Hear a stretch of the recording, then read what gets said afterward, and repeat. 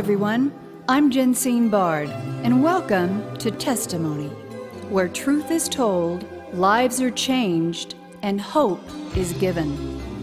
Revelation 12:11 tells us that we overcome by the blood of the Lamb and the word of our testimony. A testimony of your story for His glory.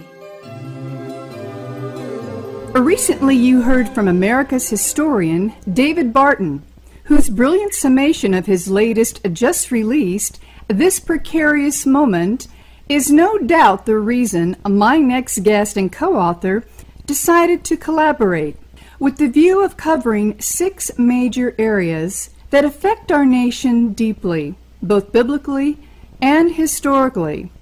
The stats are horrific, but even more than that, how we got here.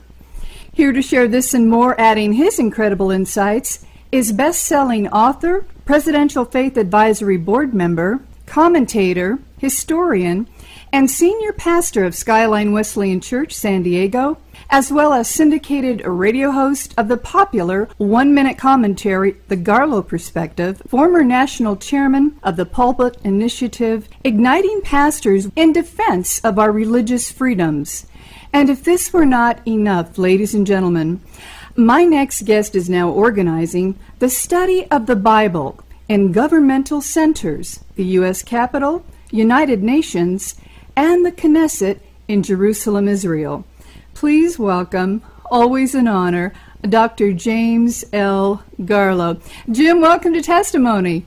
Oh, thank you. It's a delight to be on with you. Well, it's great to have you, Jim. I've had the great pleasure of having you share for Testimony several times now, discussing the Johnson Amendment, Alliance Defending Freedom, the Pulpit Initiative, your wonderful and best-selling, well-versed, and now This Precarious Moment, 6 urgent steps that will save you, your family, and our country, in collaboration with co-author David Barton. First question, would you venture to say this may be your most important work to date?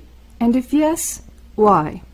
Well, it certainly is a precarious moment. In fact, it's a crisis moment in America right now. And how did we get this way?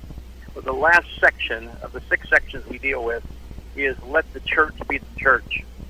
And I would contend that the problem we're in right now is not necessarily because of liberal, left-wing progressives and judges and wrong-thinking people and Hollywood, etc. It's largely because the church has failed to step up and be what it's supposed to be in this critical moment, and to bring people into the full awareness that the Scripture speaks to every issue, not just in our personal life, which it does, not just in our family life, which it does, not just in our church life, which it does, but in our community and national life. Therefore, the Scripture, God is so smart, He had it so together. The Scripture speaks to every component of even national life, and if the 384,000 churches in America were proclaiming the truth of God's Word in biblical applicationalism to every component of national life, we could have enormously reduced human suffering, human pain, and poverty, and we would have introduced considerably more tranquility and peace in our communities. So the concern on my heart, one of the key ones, is to encourage pastors to step up to the plate and parishioners to step up to the plate together, who are followers of Jesus Christ, serious followers of Jesus Christ, and learn how to understand what the Word has to say that can bring what we all long for in our communities and our nation. So then the next question begs, and perhaps you've already answered it, of the 6 topics you address in your book, which are racial healing, immigration, Israel, millennials, a Judeo-Christian nation, and the church, which in your view is most critical to securing our surviving as a nation and a people? Well, let me just answer that statistically. 384,000 churches I referenced a moment ago. According to the polling that has taken place, the organizations like George Barna, which calls up to 500 or 600 churches a day, 72% of the churches, their own definition, are not serious about following the Scriptures. And at least 28% by self-definition, see themselves as followers of the Scripture. That's 100,000 churches. Those 100,000 who call themselves biblical, based upon very well-crafted questions to try to find out exactly where they stand on issues, somewhere between 6,000 and 10,000 of those actually have a bona fide biblical worldview on the part of the pastor, I'm saying. 90% of pastors, when polled, will say that they believe the Bible speaks to the cultural, political, and social issues of the day. But later in the same survey, when they're asked, will they speak to the political, social, and cultural issues of the day, or have they? 90% say no, they will not. And therein lies the painful problem. The 6 issues we address, the first 2 are present-day front burner. The first one being bringing racial healing. We believe we can all make a difference in exposing the evil of racism and bringing racial healing to a divided nation. The second one is immigration. We would contend that both extreme right, extreme left have it wrong, that there is a pathway, a biblically ordained pathway to deal with that. Those are front burner issues. Then the next one is a futuristic issue, millennials. We must see an outbreak of truth and hunger for truth among millennials. And then the next one is sort of a forever issue, and that is reestablishment of a correct relationship with Israel. And fortunately, the present administration has done a great deal on that one. The next one is a backward-looking one, historically, and that is reasserting, reaffirming, rediscovering the distinct Judeo-Christian foundation to this country. And then the last one is a plea and a call, let the church be the church. And, of course, that's the one really addressing right now. When I spoke with your co-author, David Barton, asked him this same question. He pointed to the church as failing in its responsibility. And then we addressed the educational system. And this brings me to my next question. Why millennials think the way that they do? They are the future of this nation. And by all accounts, if the Kavanaugh hearings are any indication, this is not good news.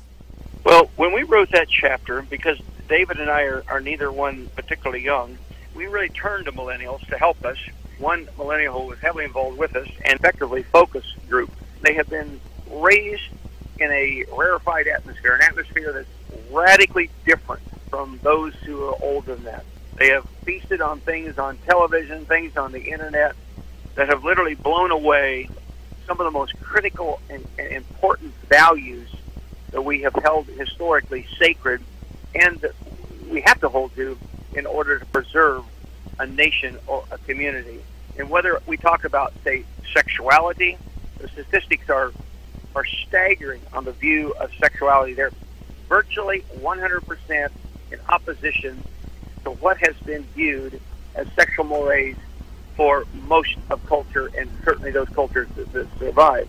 The view of marriage has largely been lost. And part of that is because poor modeling, there's been a tremendous number of divorces, and the number of divorces have caused them to some measure, lose respect for the institution of marriage, and that's why they're so easy to let anybody define it any way they want to. Along the way, there are some good and encouraging signs. They care deeply about human trafficking. That is good. They do care about life in the womb considerably more than the previous generation. That is a note of real victory. Wow. Why would that be? I suppose the scientific realities of sonograms and such have been able to make the case. If we can make the case convincingly, which is not hard to do scientifically, for the value of institutional marriage, one man, one woman, perhaps this generation could be won over. They are relationally inclined. That works positively for us if we're willing not to just try to address a whole group of them, but form relationships one at a time. They actually respond very good because they're a bit relationally hungry, and they just simply value over coffee at Starbucks is high priority for them. Now, my generation didn't think that particular way, but since they're relationally inclined, even people in my age bracket can reach out, and they respond really quite well when you do it one at a time. So I wanted to bring the encouraging component, even though the statistics show that the belief systems, whether it's theologically or personal lifestyle or more, it's quite discouraging to read, but there is a bright light for a hope at the end of the tunnel, if we can invest ourselves adequately in them individually.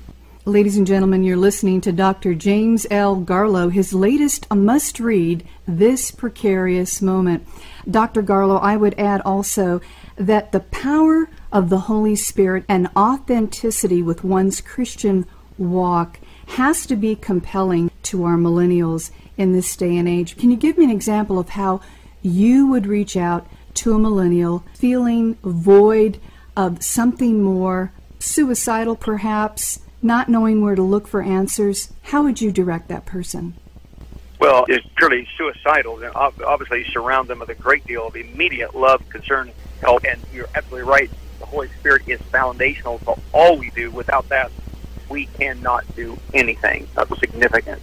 I can just report from personal experience what my wife and I have done in trying to help them understand the nature of the governmental crisis. The average millennial does really not care about, quote, politics. In fact, politics is a bit of a dirty word to them.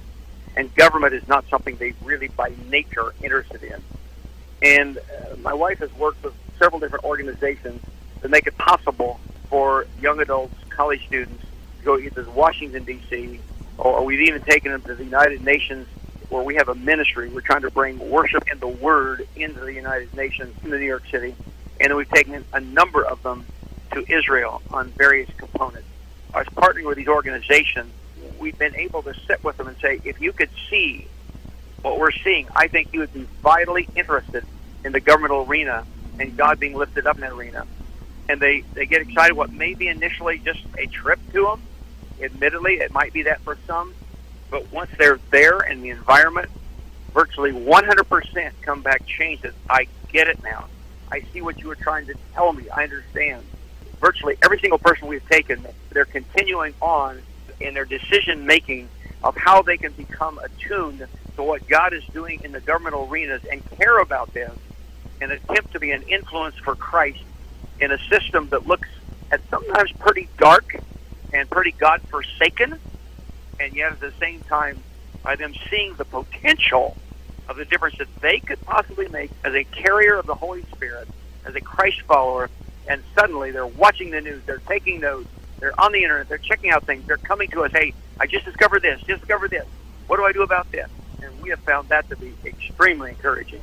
Ladies and gentlemen, you have been listening to acclaimed pastor, best-selling author, historian, biblical scholar, and Presidential Advisory Board member and cultural activist, Dr. James L. Garlow.